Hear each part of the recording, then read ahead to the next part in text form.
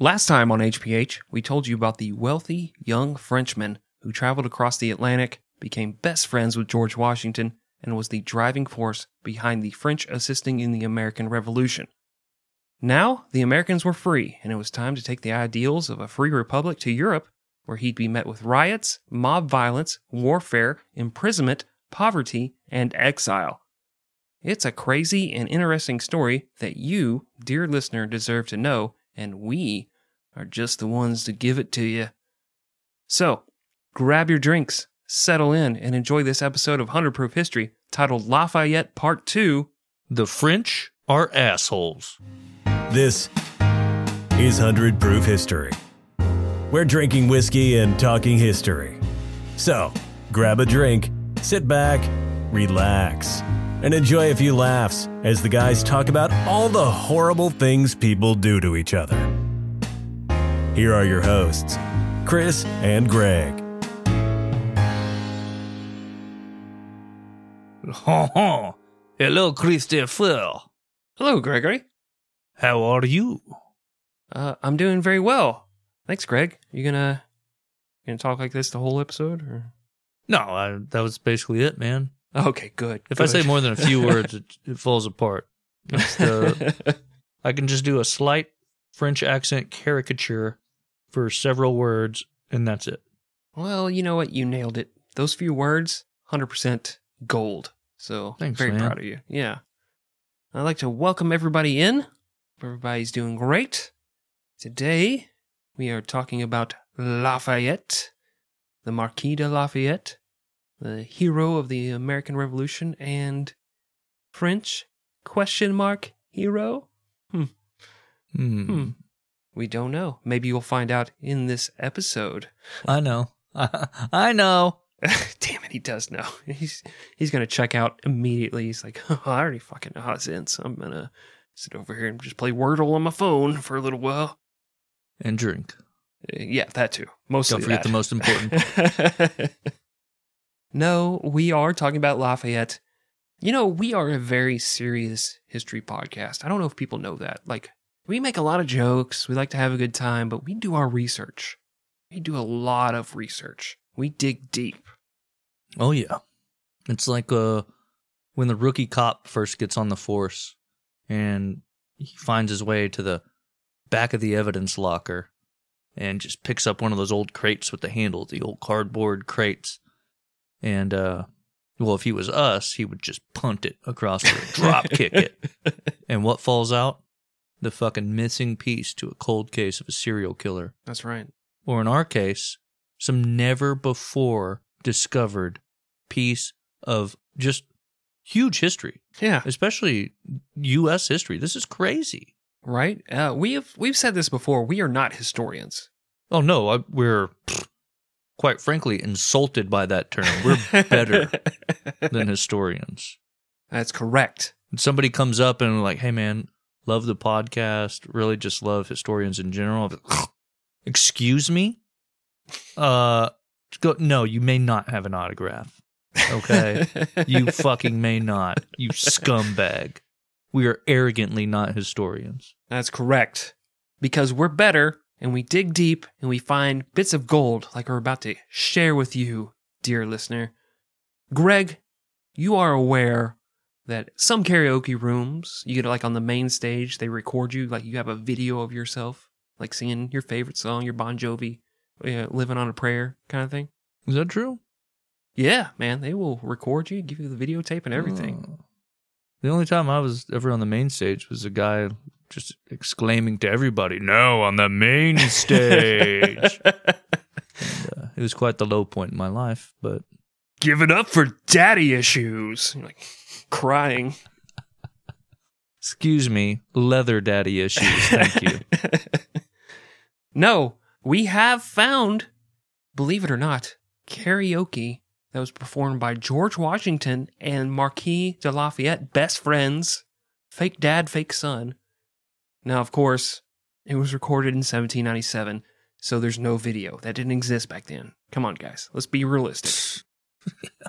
If you expected that, that's on you, honestly. Right? But we do have audio of their karaoke. So we have them performing Guy Love from the hit TV show Scrubs.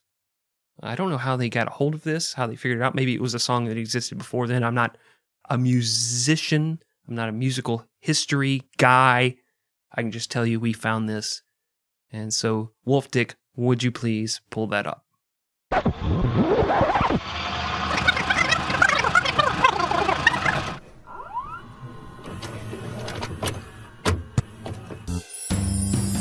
Let's face the facts about me and you, a love unspecified. So I'm proud to call you General Dear. The crowd will always talk and stare. I feel exactly those feelings too, and that's why I keep them inside. Cause this general can't bear the world's disdain, and sometimes it's easier to hide than explain our guy love. That's all it is. Guy love, he's mine, I'm his. There's nothing gay about it in our eyes. You asked me about this thing we share, And he tenderly replies, it's guy love between two guys. We're closer than the average man and wife. That's why our matching bracelets say George and Marquis. Gonna stick with you for the rest of my life. You're the only man who's ever spent the night with me. Whoa, we were just camping after a battle. There's no need to clarify. Oh no? Just let it grow even more each day. It's like I married my best friend. But in a totally American way. Fuck yeah, it's guy love. Don't compromise the feeling of some other guy, raising up your flagpole to the sky. I'll be there to care through all the lows. I'll be there to share the highs. It's guy love between two guys. And when I say I love you, George, it's not what it implies. It's guy love between two guys. I love you, Mon General. I love you too, Marquis. Oh, God. Wow. Man, we did it again. Yeah. How about a round of applause for the Marquis de Lafayette and the hero George Washington, please. But mainly, round of applause for Chris and Greg, 100 Proof History. Thank you. Thank you very much. Thank you. All right, let's delete that so no one else can ever have it again. Better idea. Wolf Dick, give it to me.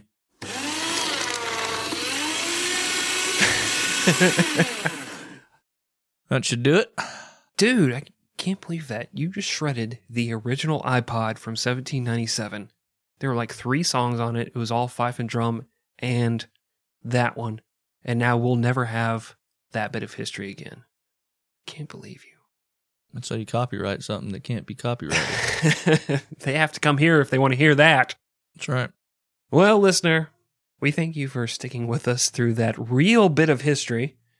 Another real bit of history was the French Revolution and the reign of Napoleon Bonaparte, which take place during this part of our story on Lafayette, but they're not central to the story, so we're going to skim over some parts, just like we did last week when we were talking about the American Revolution. Kind of skipped a few parts. So this week we're skipping over a little bit of the things you may know and love from the multiple French revolutions and Napoleon. But guess what? Guess what, you fucking morons? Guess what? We've already covered those. Like, if you want to listen to the French Revolution, maybe throw us $3 on the Patreon. You can listen to episodes 35, 36 on Maximilien Robespierre. Napoleon is available to you right now. You will learn so much about French history. You'll be like, ugh, man, I agree. The French are assholes. Brings a tear to my eye thinking back in episode 35 We were basically young boys.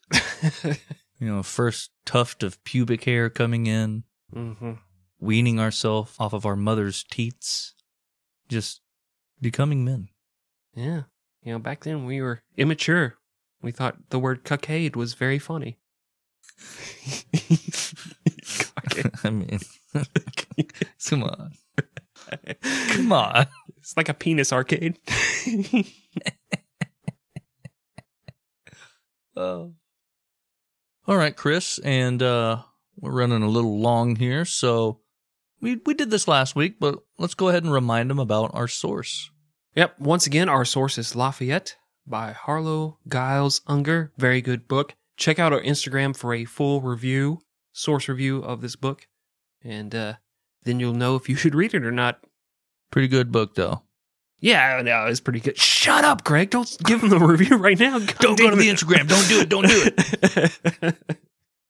All right, man. You ready to start this story?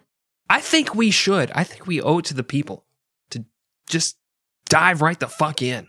Okay. 3, 2, 1, go. When we last left you, the Americans had defeated the British and Lafayette had gone on a whirlwind tour of France and the United States, where he was hailed as a hero and celebrated by everyone. In January of 1785, he hopped on a ship to France, unaware that he would not return to the United States for another 40 years, and by that time, his beloved fake dad, George Washington, would be super dead. Spoiler alert, George Washington is dead. But they didn't see that coming. No! Yeah. Now his slaves are free. Something like that. You guys will get that if you've listened to episodes 50, 51, and 52 of 100 Proof History, focusing on George Washington. God damn, you know all the episodes. Is there anything we haven't covered? Or is there any more history left?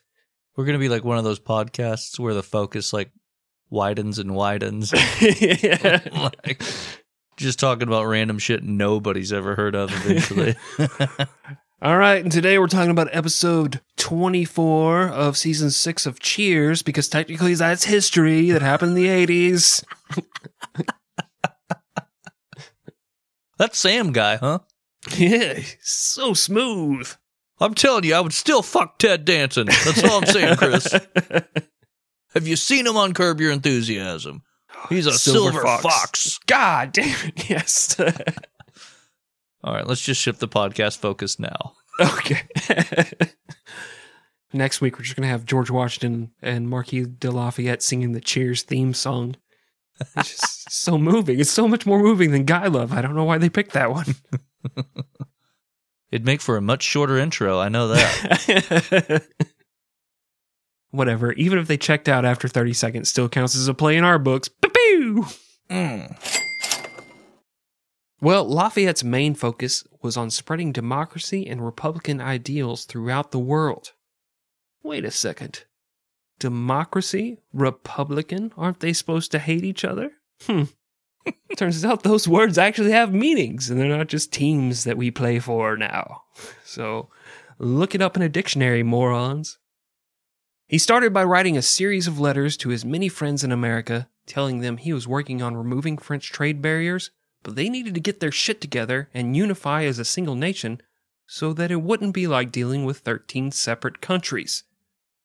He also told them slavery was really dumb and to get rid of that. Now, the U.S. Congress was already trying to figure out the process of unification, and they kind of just ignored that whole second thing about slavery for another 80 years or so. But we figured it out and racism's over, so mission accomplished. Hang the banner, Abe Lincoln. We did it. Us specifically. The power of podcasting. As far as France went, Lafayette also had a bunch of ideas that nobody at that time wanted to hear. He was a practicing Protestant and spoke of religious liberty, which had been illegal since the 1600s when King Louis XIV made Catholicism the official French religion and outlawed the rest. He said, "Sorry, Muslims." It's like, wait, why are you saying it that way? Yeah, it just shows me that you're a bigot. No, I'm not. I got a Muslim friend. It's the 1600s. We're all fucking racist. Who cares? History will forgive me. Well, I'll be judged by today's times, not your future times. Right. Don't tear down my statues, please. God damn it. In the summer of 1785, Lafayette was invited to Prussia, where he observed the precision and power of the Prussian military. From there, Lafayette went to Austria, where Marie Antoinette's brother, Joseph II, ruled as king. In both Prussia and Austria, Lafayette would talk about democracy and pissed off the future leaders of those countries, who would later hold Lafayette's lofty ideals against him. Lafayette even preached liberty to his own king, Louis XVI, who really enjoyed talking history and military tactics and playing cards with Lafayette, but when Lafayette talked about social reform, Louis would just sigh and say nothing. It's like current Thanksgiving dinner with my fucking family, I'll tell you that. Oh, yeah. You believe Joe Biden's jacked up the gas prices this high? That piece of shit. I'm biting my tongue so hard that people will think I have epilepsy. There's going to be so many scars on this motherfucker later. Ugh. Put a bite block in when you're like actively talking.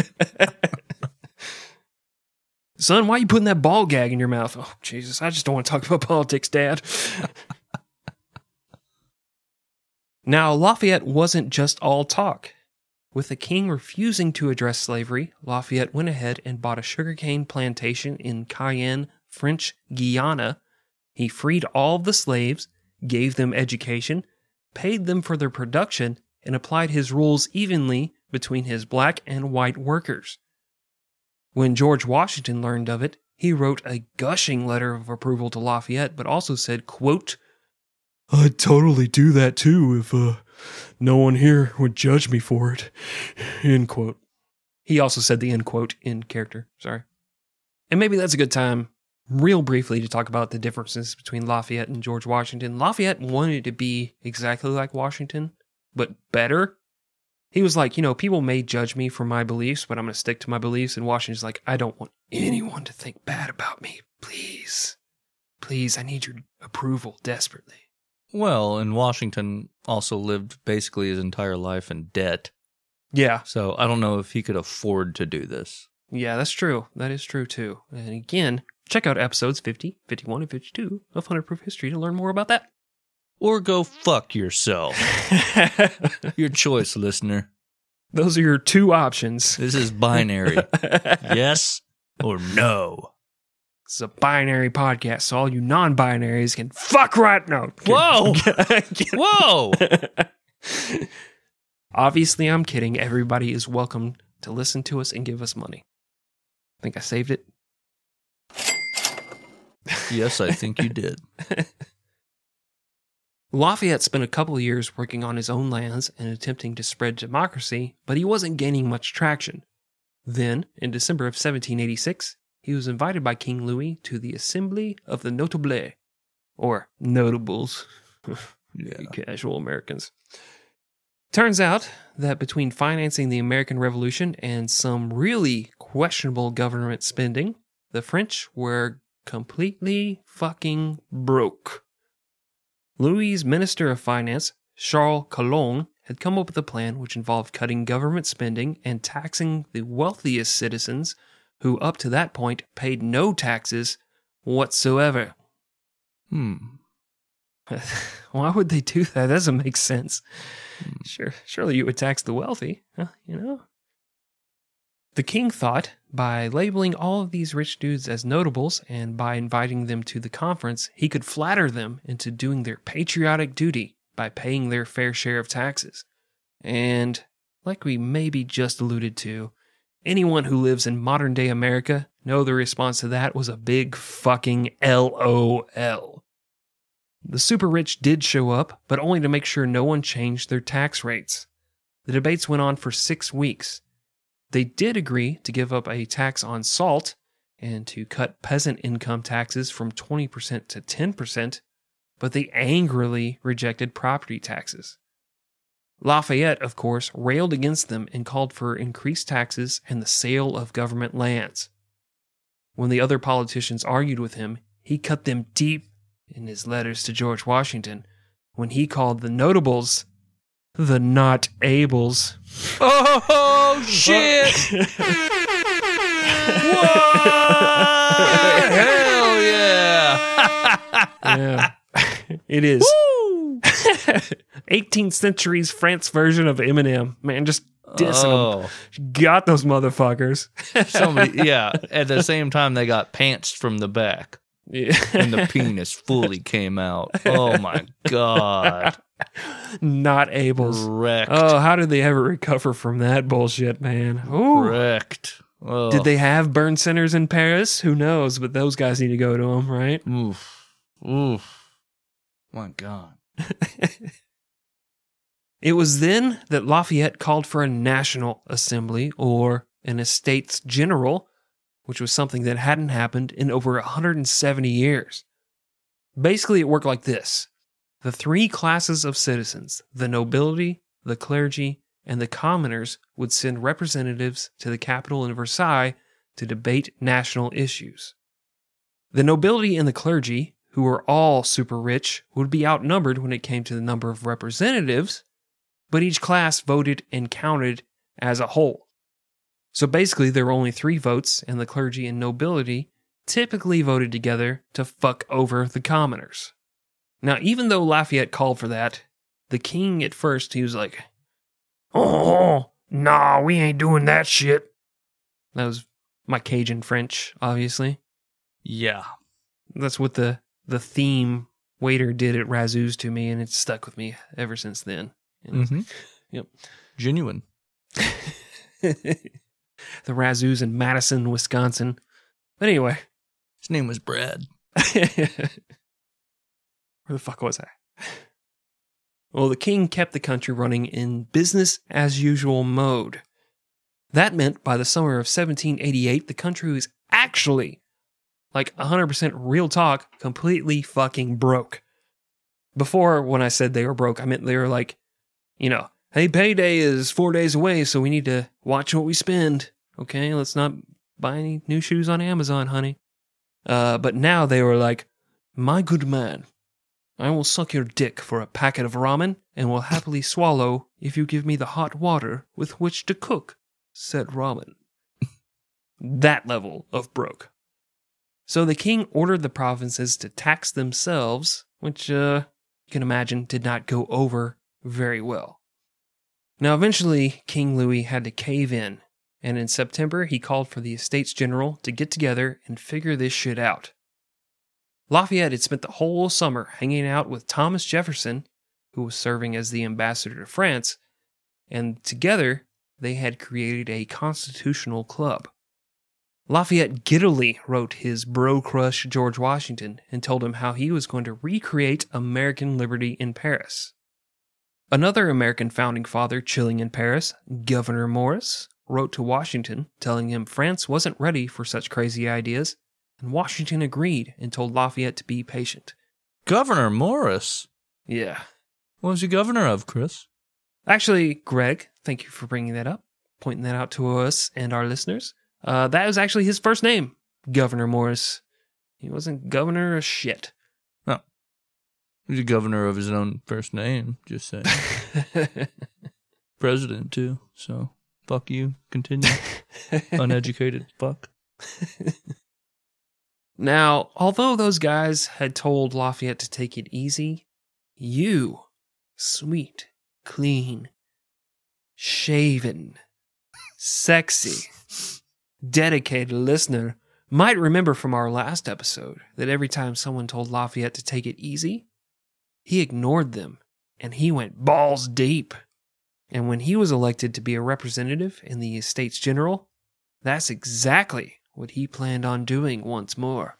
And just for our younger listeners, when we say balls deep, what that means is, you know, when you watch, with you guys, your favorite team, the Seattle Seahawks, they play football.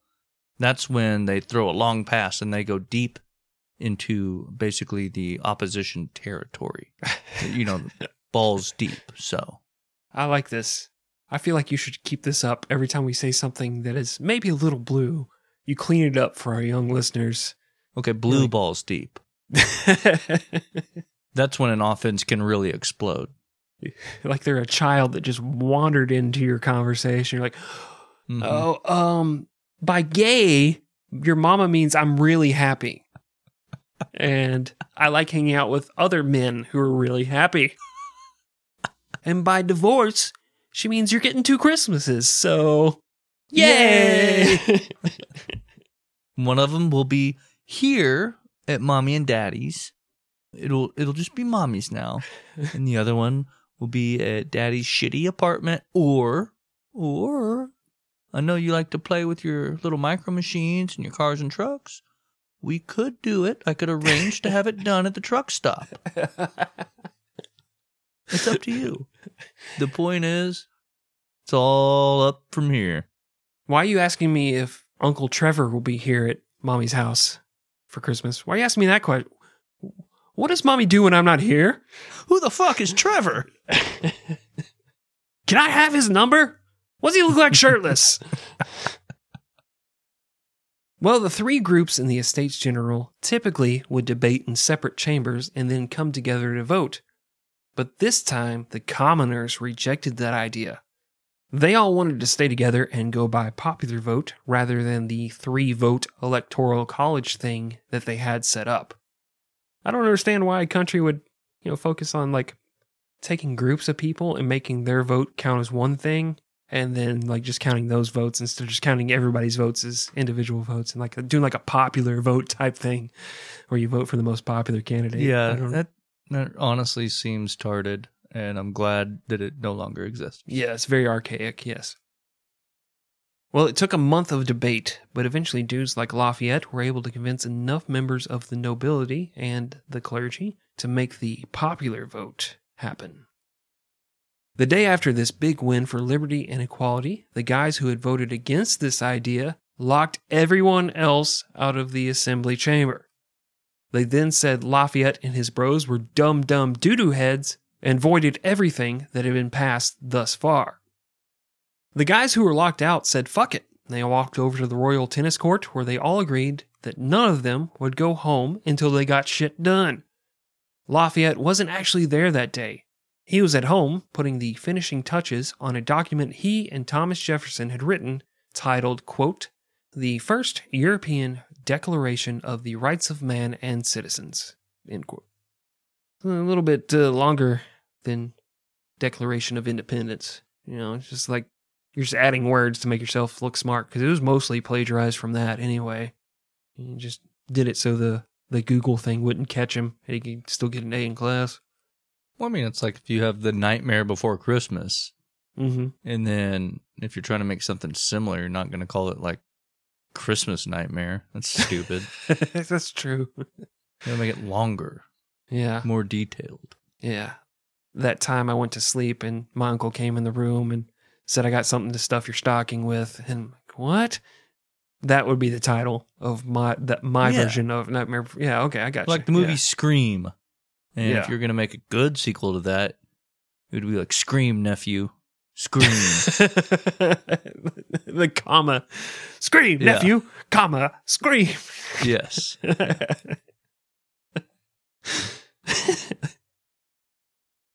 While all of this was happening, the people of Paris were riding their asses off. They were broke, they had no food, and the rich dudes and the priests weren't doing shit to help them. Lafayette spent the month of June working with others to turn France into a constitutional monarchy, where the king would still rule, but would have to answer to elected officials in a Congress. His speeches, which included France's first Bill of Rights, were printed and read aloud all throughout France.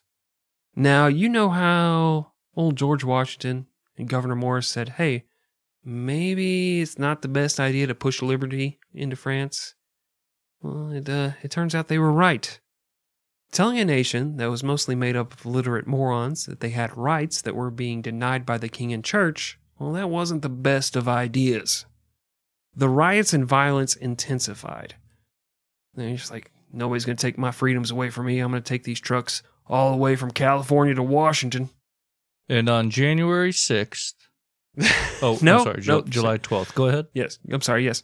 On July 12th, why am I apologizing? I don't know. Just my default position. You don't even want to know your dad's default position. Oh, my dad's a power bottom. He's told me. He's like, I'm only doing this to teach you, son. On July 12th, palace guards opened fire on a crowd, causing anarchy. The mob destroyed custom posts and looted shops. Then, on July 14th, hearing rumors that the Queen had ordered the arrest of members of the National Assembly, another mob stormed the Bastille prison and killed the 6 guards there. The governor of the prison was dragged outside and hung from a lamppost. I should be hanged. I'm sorry. I used the wrong form of that word. No, he was actually, he came out oiled up and in a thong, and he was twirling around the lamppost, using it like a stripper pole. And I tell you, the bulge on that G-string, Yeah. it was, he was hung from that lamppost. He did the little legs up, twirly around. He's like, oh no, he's going to slip at any moment and fucking crack his skull open. He did. He wooed the crowd. Well, they were still so unimpressed that they hanged him as well from that lamppost. Oh. He still had his like high heels on. That's the feather boa was, draped around his neck too. Like, can we move that out of the way? We're trying to get a noose around this guy's neck. Now on the main stage. That guy was back. This poor bastard. Sorry. Whew. I have no sympathy. Well, the mayor of Paris stumbled into the crowd, and he was killed, butchered, and his head was placed on a pike. Okay, now that's sad. Yeah, a little bit, because he was just there. He's like, hey, what's guys? Good night. Well, and there's no way to misinterpret that, so this one's actually sad. No, that's sad. Last one's hilarious. Fuck that guy. Well, as he was being butchered, the crowd fought each other for space so they could get close enough to dip their fingers in his blood and smear it on their faces. Which is also sad, but also kind of maybe the metal moment of the week. I don't know. Sounds like a peaceful protest to me. Rational political discourse is what we're calling it now, sir. That's right. That's right. In response to these acts, the Assembly named Paris an autonomous zone and proclaimed Lafayette as the commander of the National Guard, which was cooler back then, just saying. He instantly organized the force, and to calm the riots, he ordered flour to be shipped into the city and had the Bastille razed. But even he couldn't control the mobs. He spent most of his time riding from riot to riot to try and prevent extrajudicial lynchings. Now, eventually Lafayette said, this is bullshit. He tried to quit his job, but the National Assembly begged him to stay and offered to pay him 120,000 livres, which of course he turned down because, stopping stupid government spending was kind of the whole point of the Assembly to begin with. I love that. Please don't quit. Here's so much fucking money. And he's like, Jesus Christ. You guys not know what we're doing here? What? Not getting the point at all. Oh, Jesus. You just want me to kill people. Is that what we're here for? Is that the point? Oh. Yes. How'd you not know? Can you not see the hang tongue boy on the pole? See how people love that shit? Oh, the dollar bills at his feet? Half of it were for the entertainment and the other half was after we killed him. These people are starving. They don't have bread. They ain't got shit. They're still throwing, dollar bills in his fucking G-string. It's amazing. They're lusting and bloodlusting. Well, still, the National Assembly gave Lafayette more powers and basically made him the military dictator of Paris. He used this to enact law and order. Bum, bum, bum, bum, bum, bum, bum. Sorry, got distracted by picturing Lafayette enacting Law and Order, just acting out an entire episode by himself. Bang, bang, bang, bang, bang. And he did this, and by this I mean enacting Law and Order, primarily through a law that made rabble-rousing illegal. By mid-August 1789, he was the most popular figure in France. There was talk of making him president or prime minister, but he shot that idea down. He also refused to censor the press, which might have been a mistake. After another weak harvest, people in Paris were once again starving, and the price of bread jumped 60%. Sensing blood in the water, the Jacobin Party, led by Georges Danton and Maximilien Robespierre, began to call for more riots and violence. And once again, if you want to know who those guys are in more detail, go listen to episode 35 and 36 of 100 Proof History. On October 1st, a group of soldiers from the Black Musketeers swore loyalty to King Louis and Queen Antoinette, and they were rewarded with a party and a banquet. By October 4th, word of the party had made it to the Paris papers, and on the same day, the city had run completely out of bread. A mob formed and marched to the palace in Versailles. Lafayette ordered his men not to go, but they ignored him. Sensing his own life was in danger, Lafayette agreed to go with them, but reminded them that they could protest for liberty, but they were also honor-bound to protect the king. You guys took this oath. It better mean something. You raised your hand and said, yes, I agree to these things. I'm an oath keeper. You guys said I'm one of the 3%ers, man. Now we're going to go down. No, we're going to make sure the president stays in power, the rightful elected president. It was a stolen election, okay? Going to go down there. I don't know, maybe try and find and execute the vice king of France. I'm an oath keeper. I mean, I never technically swore an oath, but I'm fucking keeping the oath, okay? Might as well call me fucking Quaker Oaths. Stupid. I swear all the oaths.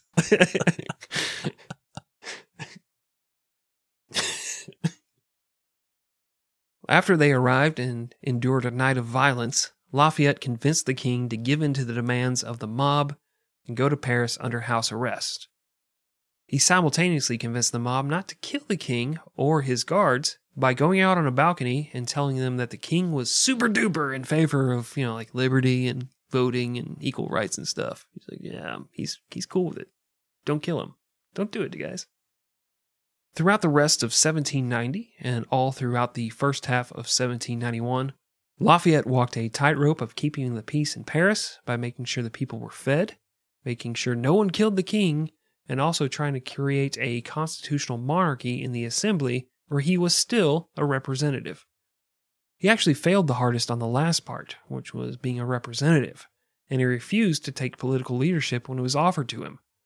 He was trying so hard to emulate George Washington's, oh shucks, I don't want to be in charge, fellas, attitude, that Lafayette left a power vacuum. That void was quickly filled by Maximilien Robespierre and the Jacobins, who had absolutely no use for the monarchy or Lafayette in any way. They continued to slander both in the press and turn the idiots of the general public against Lafayette. Things got so heated that Lafayette once again said, fuck it, I quit. I'm going home. But just 4 days later, his soldiers came to him and begged him to take command once more. But he only agreed to command dudes who signed an oath to protect the king. He's like, okay, you said it out loud before, but now I want it in fucking writing, people. Like, I want, I do solemnly swear, and you don't read the fine print, and, Lafayette gets to have sex with all your wives. But, sign right here, please. Yeah. It's not just about wearing a hat and a leather jacket that says you're going to keep this oath. You're going to fucking keep it. This is legally binding, you pieces of shit. And no bear spray. And I swear, one of you motherfuckers takes the Speaker of the House podium and walks out of this building, I am going to lose my shit. Well, agreeing to return to the National Guard left Lafayette once again in the position of being both the prison guard and the protector of the king. So it looked really bad for him on June 20th, 1792, when the royal family got caught trying to escape to Austria, and Lafayette had to lead them back to Paris. Now, all of this came to a head once more on the second anniversary of the storming of the Bastille. The Jacobins had organized a protest to demand the removal of the king. As Lafayette was riding in, an unknown assailant attempted to shoot him. What followed was another riot with the National Guard opening fire on the crowd, killing 100 men, women, and children. Well, from that massacre, that tragedy, came hope for Lafayette. Fearing arrest, the Jacobins went into hiding. This allowed the National Assembly to actually approve a constitution and establish a legislature. That's right. He did it. Lafayette, he'd fucking done it. He had brought American democracy to France. And with that, he gracefully returned to a private life. He left the National Guard, and they in turn gave him a sword made from the locks of the Bastille. He was hailed as the hero of two worlds. And of course, the liberty and democracy and his peaceful life would last forever. And that is the end of the story. Hell yeah. Ah, Hell woo, yeah. we did it. Ah. We did, oh shit. What? Greg, I just glanced at the outline and there's another half that somebody has to tell these people. You think you're up to that? You think you can just tell them what happened? I don't know what happened, so I'm counting on you, buddy. Wait, me? Yeah. Fuck!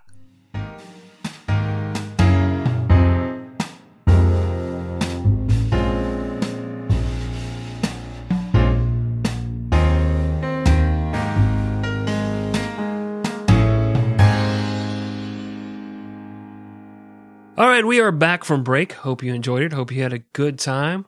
I know I did. Greg, we are about to do something we do every week. Something I got it onto you last time because you weren't participating. You know, I was like, oh, this guy doesn't take this seriously, you know? I know. Wasn't a part of this. And now this week I'm seriously debating it because we're about to have a drink, and I don't know if I want to have the drink that I have prepared, the only one that I have remaining, the only one left in my inventory. Like, if I want to be committed to this bit, or if I just want to, like, lie to the listener, like I do most of the time. So, I don't know. Wolfdick, hit the theme song while I think about it. Second out Seltzer. Second out Seltzer. Second out Seltzer. Yeah, no, I'm not going to drink this shit. I have a pumpkin spice seltzer. It's fucking garbage. You No way. made your fucking basic bitch bed. Now you lay in it. I'm not even wearing my Uggs or my puffy vest. It's not going to feel right. It's March, man. I'm not supposed to be drinking pumpkin. And a 3, a 2, a 1. God, it's like pie. All right. All right. Well, while I suffer through this, Greg, are you going to maybe tell these people about the suffering that Lafayette is about to endure? I don't have a choice, Chris. Yep. Contractually obligated. And his suffering is exactly on par with my suffering of drinking this pumpkin spice seltzer, as you will soon find out. And also, as you will soon find out, my suffering is actually a step above Lafayette's suffering. So, we continue. On October 19th, 1791, 10 years to the day after Cornwallis surrendered at Yorktown, the 34-year-old Lafayette arrived home. He would write to George Washington, "After 15 years of revolution, I am profiting from a new and agreeable life of calm in the mountains where I was born." End quote. Sounds exactly like that karaoke song. Like, it's crazy.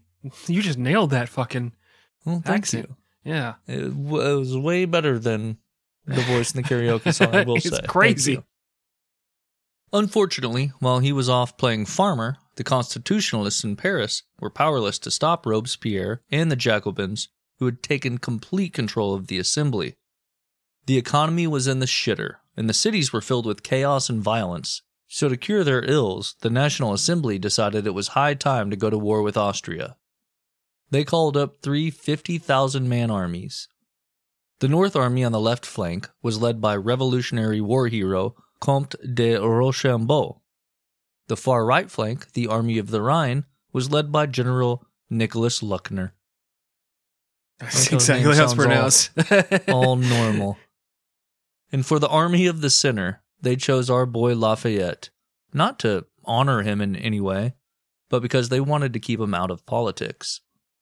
Turns out he had still won a third of the popular vote in the last election, despite not being in the city or actively even trying to win the election. On April 28, 1792, France declared war on Austria and sent their armies to seize Belgium. Now, I know what you're thinking. How could an army of dummies who have been told for 3 years that no one gets to tell them what to do turned into an organized, effective fighting force? Well, let me tell you. They can't. In the face of a real army, the French fell apart and ran away. Typical. Sorry. Actually atypical, but, whatever. Keep pushing that narrative. I will. When one French general ordered his men to turn around, they killed him and kept running. Rochambeau quit in disgust and was arrested. Austria told the assembly that they were coming to free the king and queen, prompting Robespierre and the Jacobins to declare a national emergency, which allowed them to suspend all voting rights and rule indefinitely. Lafayette had had enough. He rode back to Paris and told everyone the Jacobins were pieces of fucking shit and constitutional law must be restored. Problem for Lafayette was, he had continuously given up any opportunity to become a political leader and, in his absence, the Jacobins had turned the public against him. Just a bunch of tweets and Facebook articles, memes and stuff, and Tucker Carlson's talking shit about him every night. Like, God, this guy does suck. This is bullshit. The people called Lafayette a scoundrel, which was like the ultimate insult in the late 18th century. Georges Danton accused Lafayette of being an ally of the Austrians, even though he had just attempted to fight them. Robespierre called Lafayette the most dangerous enemy of France. Lafayette then left the city to rally what loyal troops he had. After he had left, Robespierre called for his execution. Governor Maurice looked on in horror as the people of Paris burned Lafayette's effigy. On August 10th, Robespierre ordered thousands of insurrectionists to the Tuileries Palace, where they slaughtered the royal guards who had been ordered by King Louis not to fire on the people of France. It's so fucked up. Like, they're getting murdered and like, we can't shoot back. Like, this guy's ripping out my intestines. What do I do? What do I do, sir? Appeal for peace. Yeah. Just turn the other cheek. That'll work out. Worked out for that last guy who tried that shit. He already shot me in the other cheek. The royal family fled to the National Assembly, which immediately placed them under house arrest in an even smaller house and gave Robespierre and Danton absolute control. Danton immediately issued a warrant for Lafayette's arrest, and Robespierre seized all of Lafayette's lands for the government. It took until August 14th for word to reach Lafayette, who immediately decided it was time to take his troops back to Paris and take military control of the city and the country. But his troops refused to go. When he ordered the officers to arrest the soldiers, they too refused. It was then that Lafayette knew his goose was cooked. If he went back to Paris, he was a dead man, so he decided it was time to go live his best life in America. He fled to Austria-controlled Belgium and asked for passage to the United States. But the Austrians were like, "Hey, aren't you that guy who started this whole revolution thing by talking shit about monarchies?" And they promptly placed him under arrest and sent him to a Prussian prison. I'm just going to ask Wolfdick. Just give him the round of applause. That was amazing. That was Austrian. That was... Thank you. That sounded exactly like Governor Schwarzenegger. Like, you fucking nailed it. Thank you. Thank you. And speaking of governors, not Governor Morris and George Washington racked their brains trying to figure out how to get Lafayette out of prison, but they came up with nothing. Austria and Prussia had yet to recognize America as a legit country. And even if they had, they were both neutral countries that had been attacked by France, and asking to help with Lafayette would have been taking a side in that war. So, Lafayette sat in a Prussian prison cell which featured a wooden board on the ground for a bed, spoiled food, very little water, and all the rats you could ever hope to cuddle with. In September, the wild-ass French army actually scored some victories against the Prussians and Austrians, who really didn't give much of a crap about fighting to save the life of King Louis. Worrying that the French might liberate Lafayette and take away a potential bargaining chip, the Prussians moved him to an even shittier prison 300 miles away from the French border. This prison featured cells that were basically 3 by 5 foot holes in the ground, with grates in the ceiling being the only source of light. Yeah, and then every night they would let him out, and he'd have to go cook meth for him, because he was the only one that knew the formula to get it right, and then they put him back in the cell, you know, and he just stayed there. He tried to escape one time, but they killed this girlfriend that he had, and then made him realize that, no, you got to keep cooking meth for us, guy. Is this a spoiler-heavy Breaking Bad joke? The show has, been off the air for 10 years. You people need to figure this shit out. Yes, it's like the last season of Breaking Bad. That is obscure. How obscure. Jesse in his cage. Whoa, you don't have to further explain it. I'm sorry. Yes, fair enough. They could have, switched away real quick. No, I haven't watched this show everybody's been talking about for a fucking decade. I know somebody that made it to the last episode as it aired and still has not seen the last episode. It's fucking weird, right? I know somebody that watched the very last episode and said that was really good, and then refused to watch anything else because they figured they had figured out the whole series from the very last episode. I mean, even if you know how it ends, it's the journey, baby. Right? That's what I tell my wife when she said, why? It's just going to last 30 seconds. Well, it's the getting there, you know? It's the crying before, not the crying after. Yeah, I know it's the getting there, and there's not enough character development before the conclusion's just there.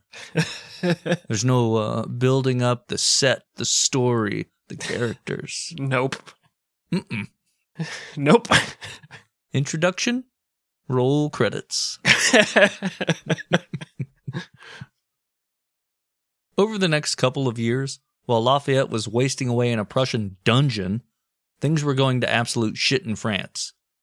Robespierre decided everyone who ever disagreed with him about anything was a traitor and deserved execution. My man. Throughout 1793 and 1794, thousands of people were sent to the guillotine, including King Louis, Marie Antoinette, and Adrienne Lafayette's sister, mother, and grandmother. Remember, she is Lafayette's wife. How do you feel good about that as an executioner, as this old lady's led up to the guillotine? She's like, well, at least I got to see Price is Right one last time. And she leans over into the guillotine, her teeth fall out of her mouth. She's like, $1 for old time's sake. Do me a favor, grease up my bottom and give this granny one last ride. God. Grease up my bottom. Jesus. That's a callback to the very real story I told on another episode about my great-grandma telling my grandma to grease up her bottom for my granddad. I know. That's for the new listeners. It's still disgusting. Can of Crisco just sitting there. You're like, what is happening in this house? Why is there shortening in your bedroom? What if when you were 26 and it was that time you finally lose your virginity? Oh, and, that's way early, but you're okay. Very attracted to this girl, and she's, speaks very normally, and you get in bed, and she's like, all right, now grease up my bottom, please. She's got the be a dear and grease up my bottom. She's got the Red Riding Hood grandma shower cap thing on. She's knitting in bed. You'd prefer she takes it off and becomes the wolf at that point. At that point, please, yeah. Please kill me. Much rather play Red Rocket with the big bad wolf than whatever is about to happen. The wolf's like, I'm still going to eat you after this, right? Yeah, I want to go out on a high note, Turner. It's like John Elway retiring after the Super Bowl, baby. You couldn't even talk. I know. I was laughing. Well, in 1794, the French army managed to threaten Prussia's border, forcing them to once again move Lafayette. By now, however, the Prussians were tired of dealing with the Marquis, who was technically a prisoner of the Austrians, and so he was sent to the prison in Olmütz, which made the Prussian prisons look like minimum security country clubs. The cells of Olmütz were built into the city walls, which sat right over the Morava River, which carried the city's sewage and filled the cells with stench and swarms of mosquitoes and flies.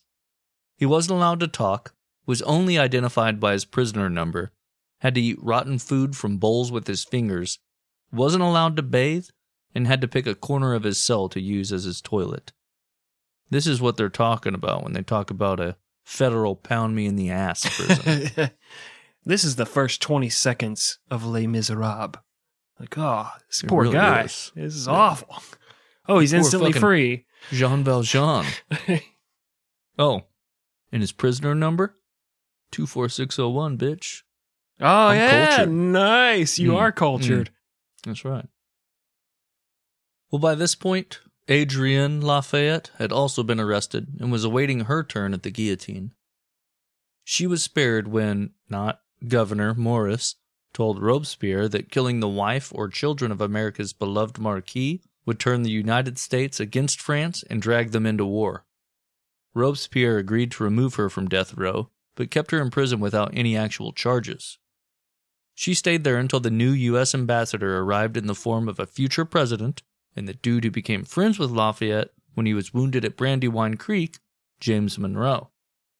By the time he arrived, the people of Paris had grown tired of Robespierre's shit, and he too had been arrested and executed. It's a quick turnaround. Yeah. Almost feels like you could do, I don't know, like 3 hours of podcasting on his life and times. A story within a story, almost. Yeah. Yeah. Almost like it'd be worth paying $3 just to hear that story. Oh my God. And the antics that ensue. Yeah. Oh, could you imagine? Someone should do that. Someone should look into that, see if that's possible. I Just think $3. that was back in Hambone's heyday, if I'm not mistaken. I don't remember. It's a very, very played out character at this point. So played out. There's only so much you can do. He disappears for a long time, and then he comes back randomly. Just like my dad when he needs money. He does that to you too, huh?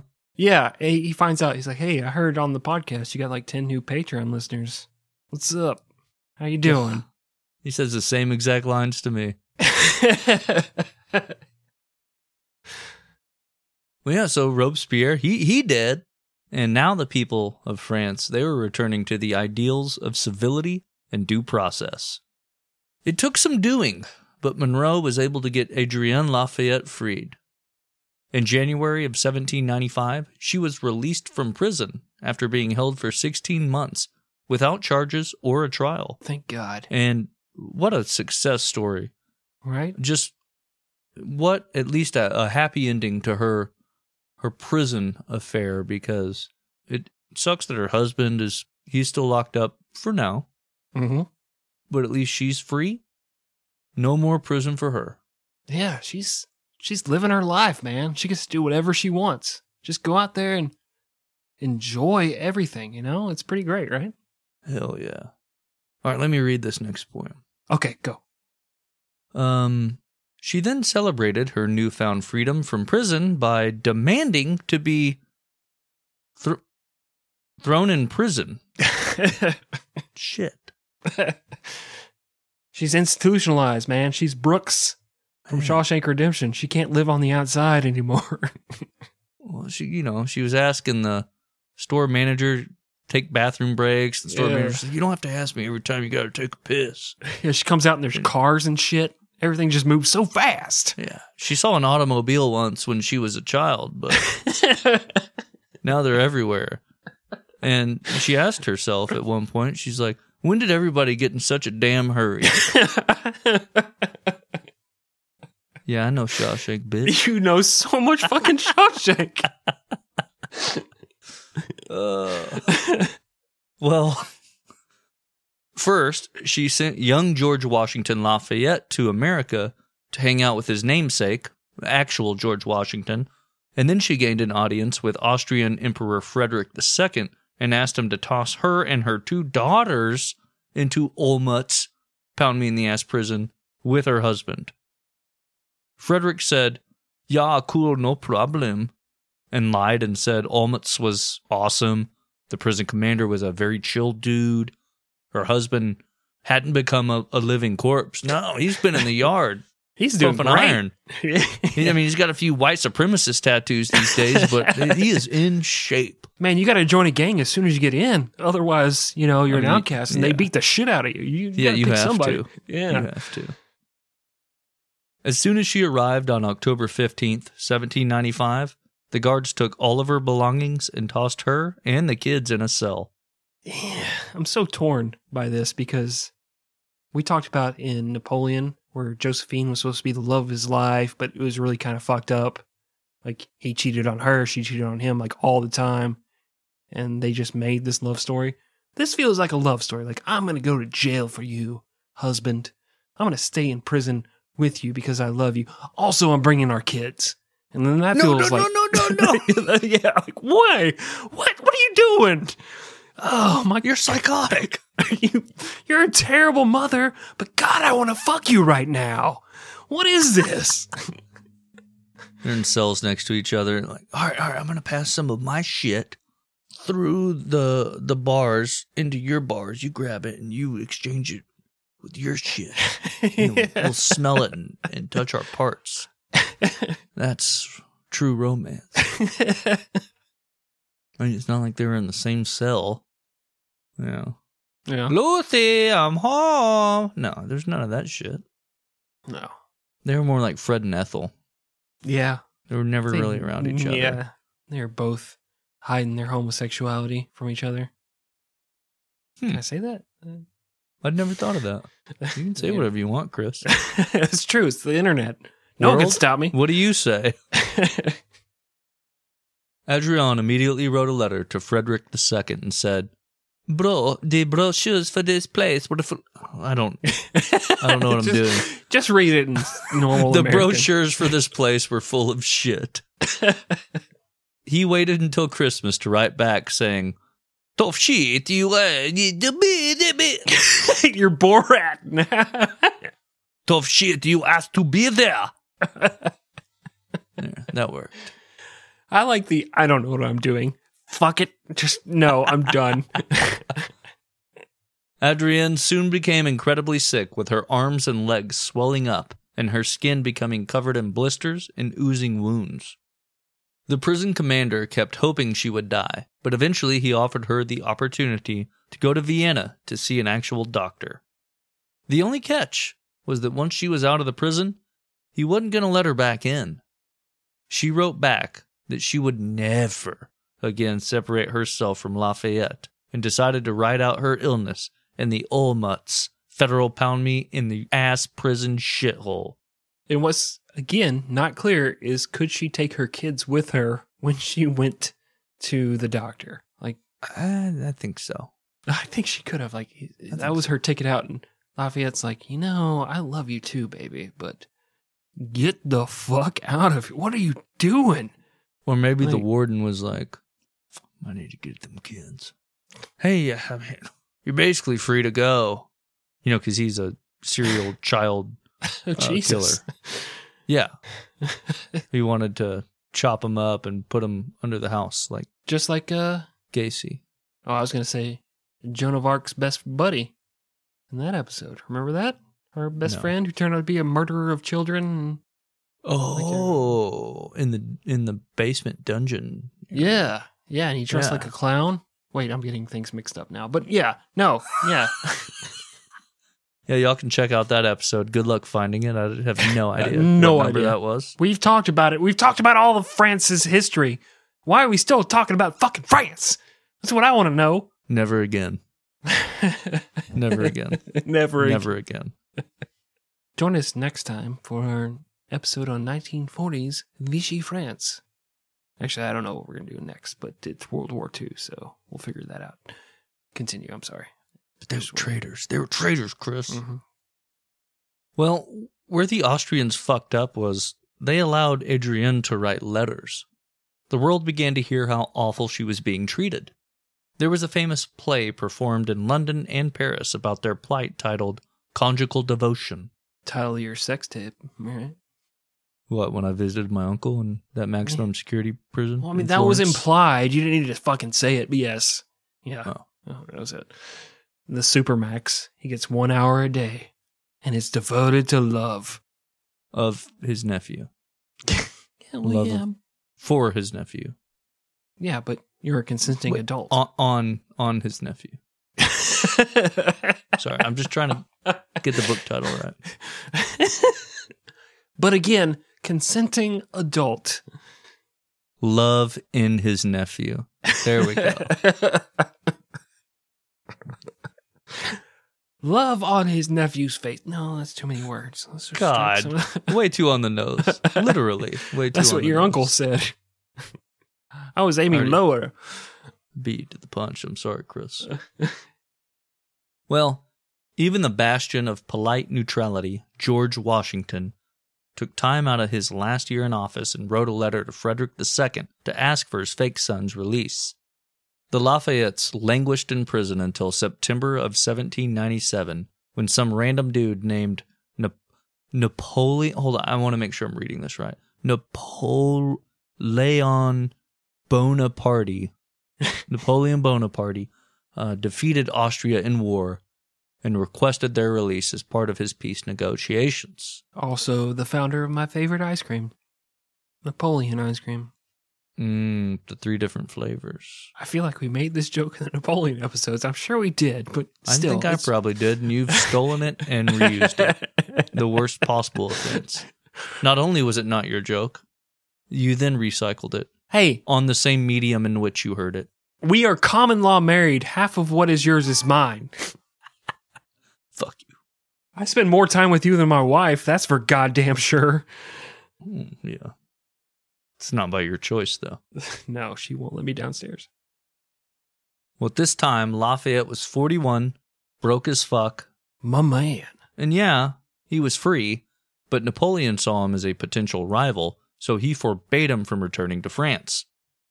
Lafayette then remembered all the gifts and money the Americans had promised him and decided it was time to cash in, but his hopes of moving to the States were dashed when Alexander Hamilton wrote him a letter to let him know that France and the U.S. were on the verge of war, and Lafayette coming to America would be an international scandal. Adrien then went to work learning the law and spent the next couple of years working to regain the Lafayette home at Lagrange, and managed to get Napoleon to allow Lafayette back into the country as long as he promised not to take part in politics. Lafayette agreed and went to work on his farm, but because of that promise to Napoleon, he wasn't allowed to take part in the French memorial for his beloved George Washington when he died in 1799. That's sad. That's very sad. He couldn't be a part of that. But also, let's take a second to recognize Adrienne Lafayette for just being just so fucking badass. Dude, she's a bad bitch. She went to prison for her boo, stayed there. She wrote letters, got everybody out of prison. Then she got all their family property back. Man, she is a bad bitch.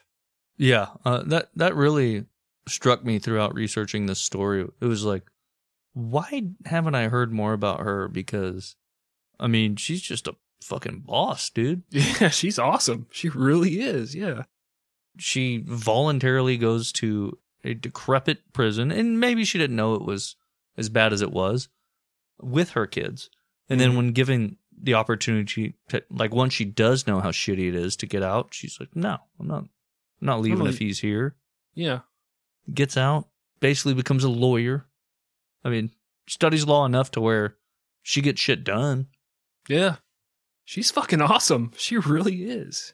And then stays with this fucking dude that can barely move.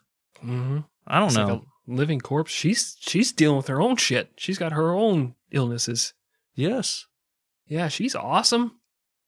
I came out of this story loving Lafayette and loving Adrienne Lafayette even more. I love him about the same. No. All right. Playing both sides. Typical Greg. All right. My comment really added value to what we were saying. I love about the same. That's better than my usual, yep. Uh-huh. Well, over the following years, the Marquis de Lafayette led a quiet life as his children married off and had grandchildren, all of whom lived with him and Adrien at Lagrange. In 1802, He slipped on some ice and broke his leg, which led to a permanent, painful limp. And so, on most days, he would sit in a chair by a window and use a megaphone to shout instructions to his foremen and workers.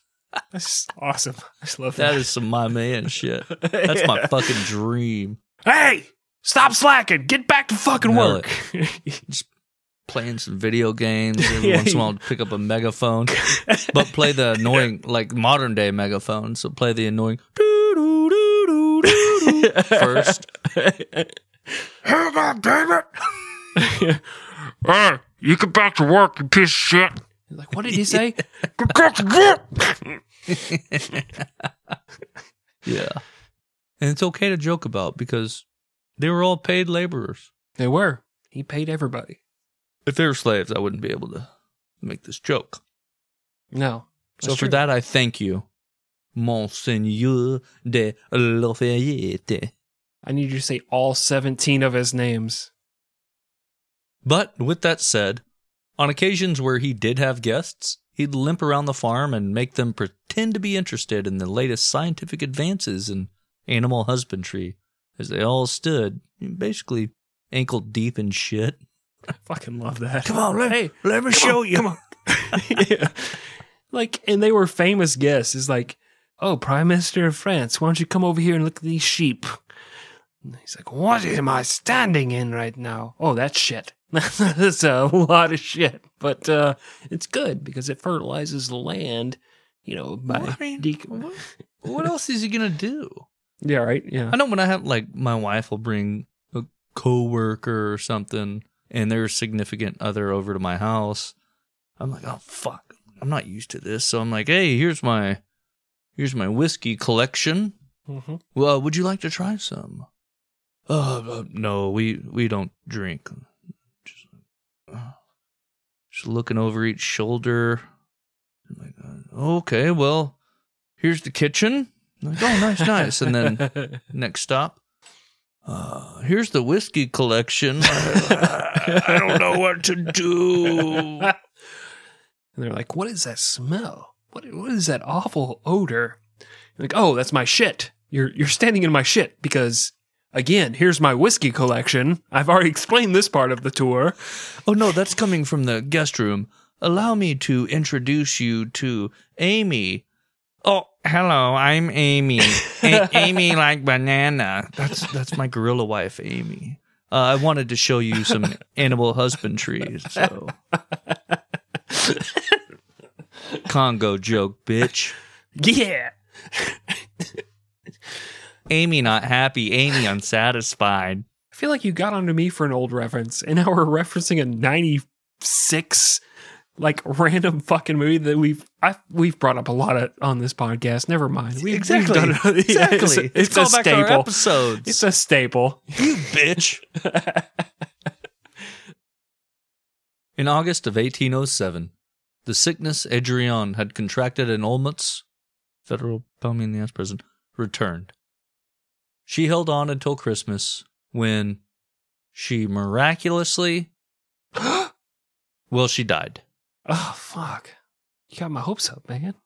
Sorry. Lafayette wrote that she had been, quote, an indistinguishable element of my own existence, and the rest of my life, which had once seemed to me so full, will now forever be empty of happiness and comfort. I like how he stumbles over the words because he's thinking of English.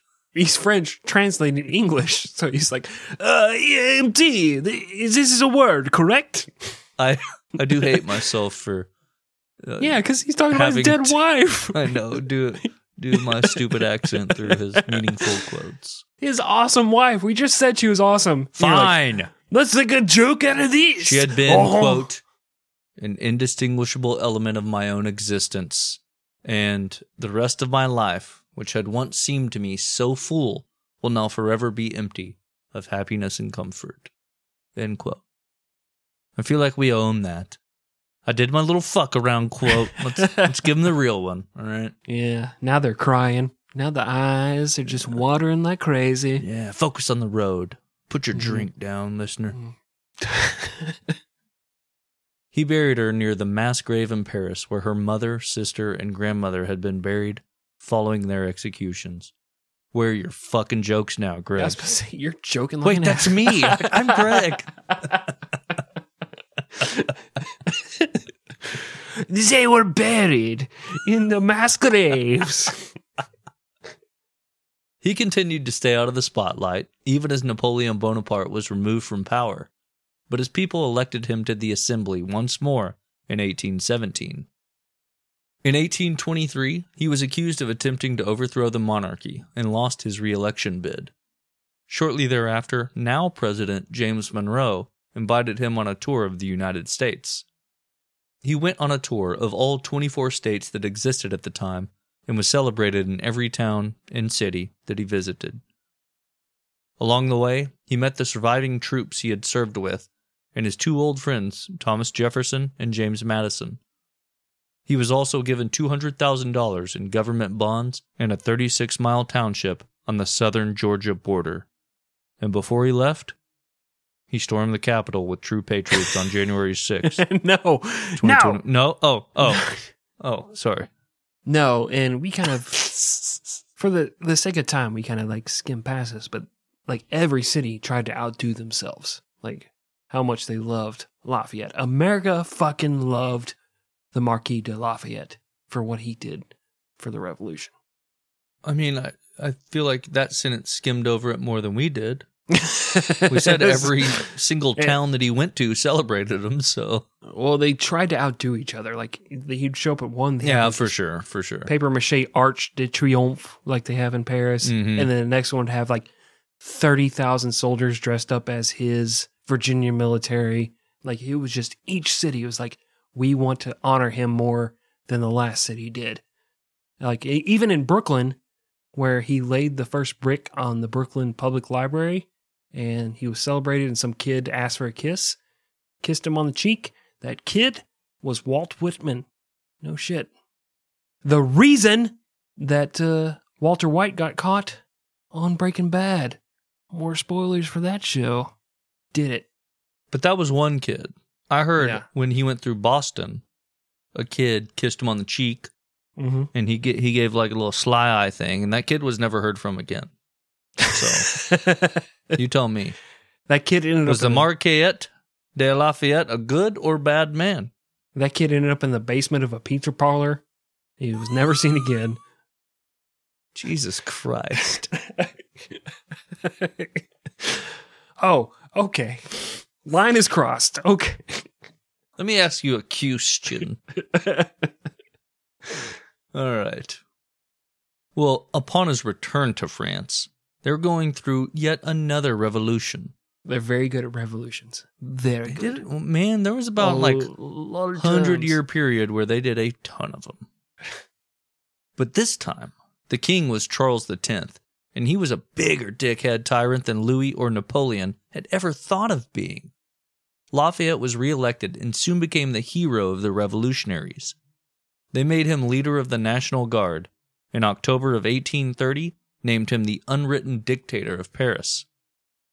A day later, he was offered the opportunity to become president of the French Republic, or relinquish power to the Duc d'Orléans, who would become king. He finally realized that the French weren't quite ready for liberty, and gave the country to the Duke, who promised to promote constitutionalism. The Duke, who changed his name to King Louis-Philippe, well, he turned out to be a big fat liar. Over the following years, he stripped the National Assembly of its power, declared himself prime minister, and removed Lafayette from the head of the National Guard. Lafayette continued to represent Republican ideals in the National Assembly, and he remained a hero to those who wanted liberty for France. In May of 1834, Lafayette was caught in a thunderstorm and developed pneumonia. 11 days later, at 4 a.m, as he lay in his bed, the 76-year-old Lafayette kissed a locket which held a picture of Adrienne and died. In the United States, President Andrew Jackson ordered that Lafayette receive the same honors the country had bestowed upon George Washington when he died. In France, worried that this funeral might cause a revolutionary uprising because, I mean, you looked the wrong just way and it happens. caused one, right? Yeah. But worried about that, the government forbade the public from attending Lafayette's funeral. In the end, Lafayette was a man who stuck to his convictions and always sought liberty for the people and refused power when it was offered to him. He was instrumental in the American Revolution and is rightfully hailed as a hero in the United States. Because of his struggles and failures in France, he's not viewed as favorably.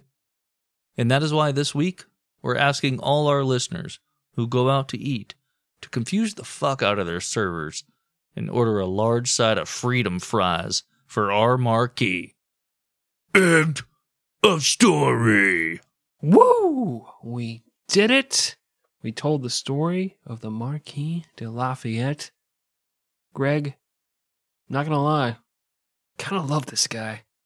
I'm kind of like in love with the Marquis de Lafayette. Isn't the first time you've told me this.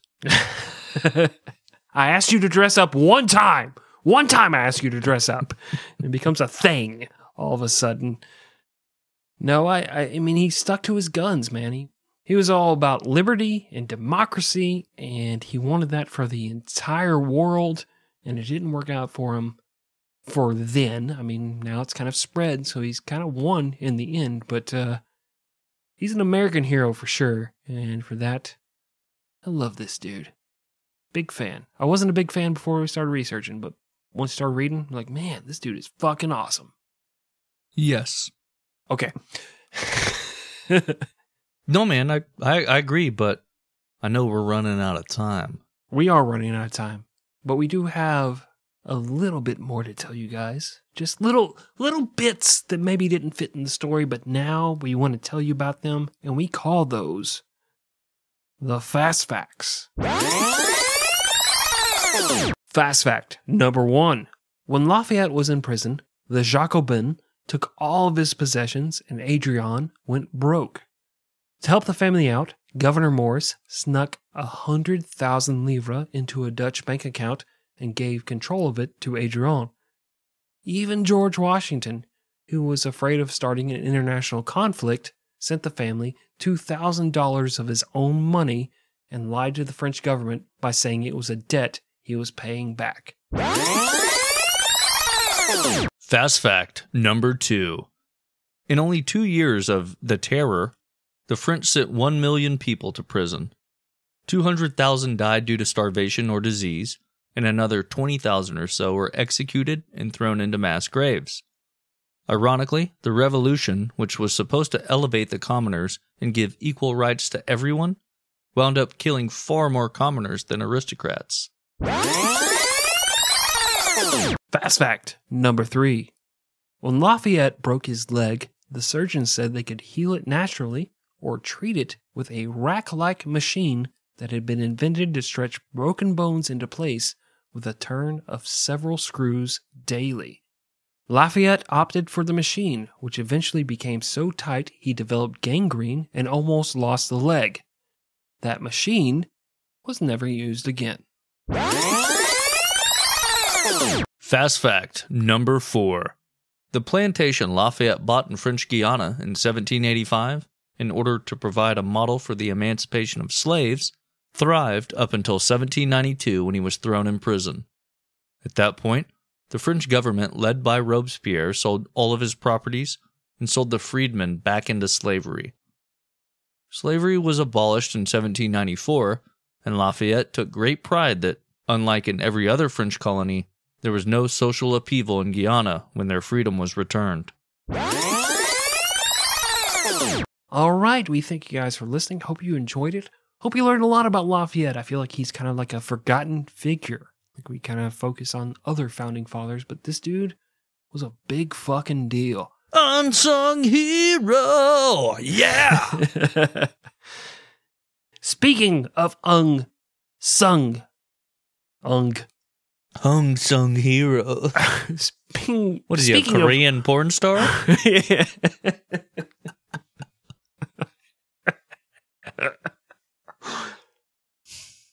Speaking of unsung heroes, please check out 100proofhistory.com. There you'll find a little bit of biographical information on us, Wolf, Dick, the people involved in this show. You will also, very importantly, as we have pointed out multiple times throughout this show, you will find a link to our Patreon, where for just $3 a month, you get access to old shows, you get early access to our new releases, a whole bunch of hangovers. There's like 100-something things that you can listen to that don't exist for the regular listening public. Also, check us out at 100 Proof History on all the social medias, where we post memes and things related to the story. Just random shit that comes to us that people find entertaining, and you will too. Well, for myself, Hambone, who once again was just silent because he was off in the distance doing whatever Hambone does. Wolf Dick, who did a fantastic job of producing this episode, and damn the intro man who said 3 things and then left for the day. I say thank you guys for listening, and we also all collectively ask main host, best host, Gregory, what else? You will not put me on the spot. I'm completely ill-prepared for this. I know that I'm asked to say something every week, and I will not do it this week. It's such a surprise. Because, as always, I'm not prepared. I bid you adieu. Oh, French. Nice. Goodbye. Adieu, sir.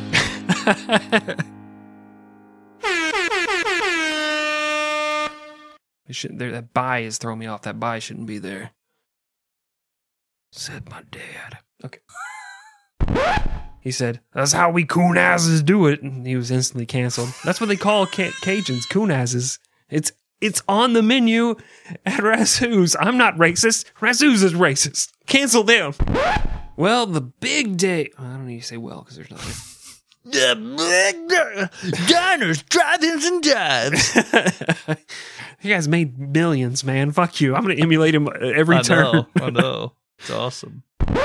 Lafayette walked a tightrope. Holy shit, you fucking idiot. I hate podcasting. I quit forever. As new leader of the podcast, I dissolve it. Court is adjourned. Immediately. Which immediately placed the... What? Sorry. I was going to... In an even smaller house would make more sense. I'm sorry. Don't get angry. Baby. No, I just don't like being interrupted. I'm sorry. You've done it a couple times. Mm. You wait to the end of my fucking sentence. I thought you were interrupting with a joke again like you did before. Middle of the sentence ain't time for joking. I was just trying to pause. I'm sorry. It's okay. I appreciate it. But based on past history, that's why I responded the way I did. So. You've done this before. That's why I hit you. Yeah. I didn't know this time was different. Yeah. I just need to give... Les Mis is a fictional story. I need to give Les Mis a better shot. Like, I checked out really early, and I was drunk. You, I'm fucking offended and pissed off now. I don't even want to... Okay, let's quit. You like that long-winded animal husbandry joke? I didn't know where that was going, the animal husbandry. It wasn't with the liquor. Like, with the liquor. Like, that's good. When you started with the shit, I was like, ooh, an animal shitting. Husbandry. I married a gorilla that can talk. I'm genius. Calculations flowing around me. Yeah. The meme of the fucking trigonometry. That's what I'm thinking of, yeah. I love me.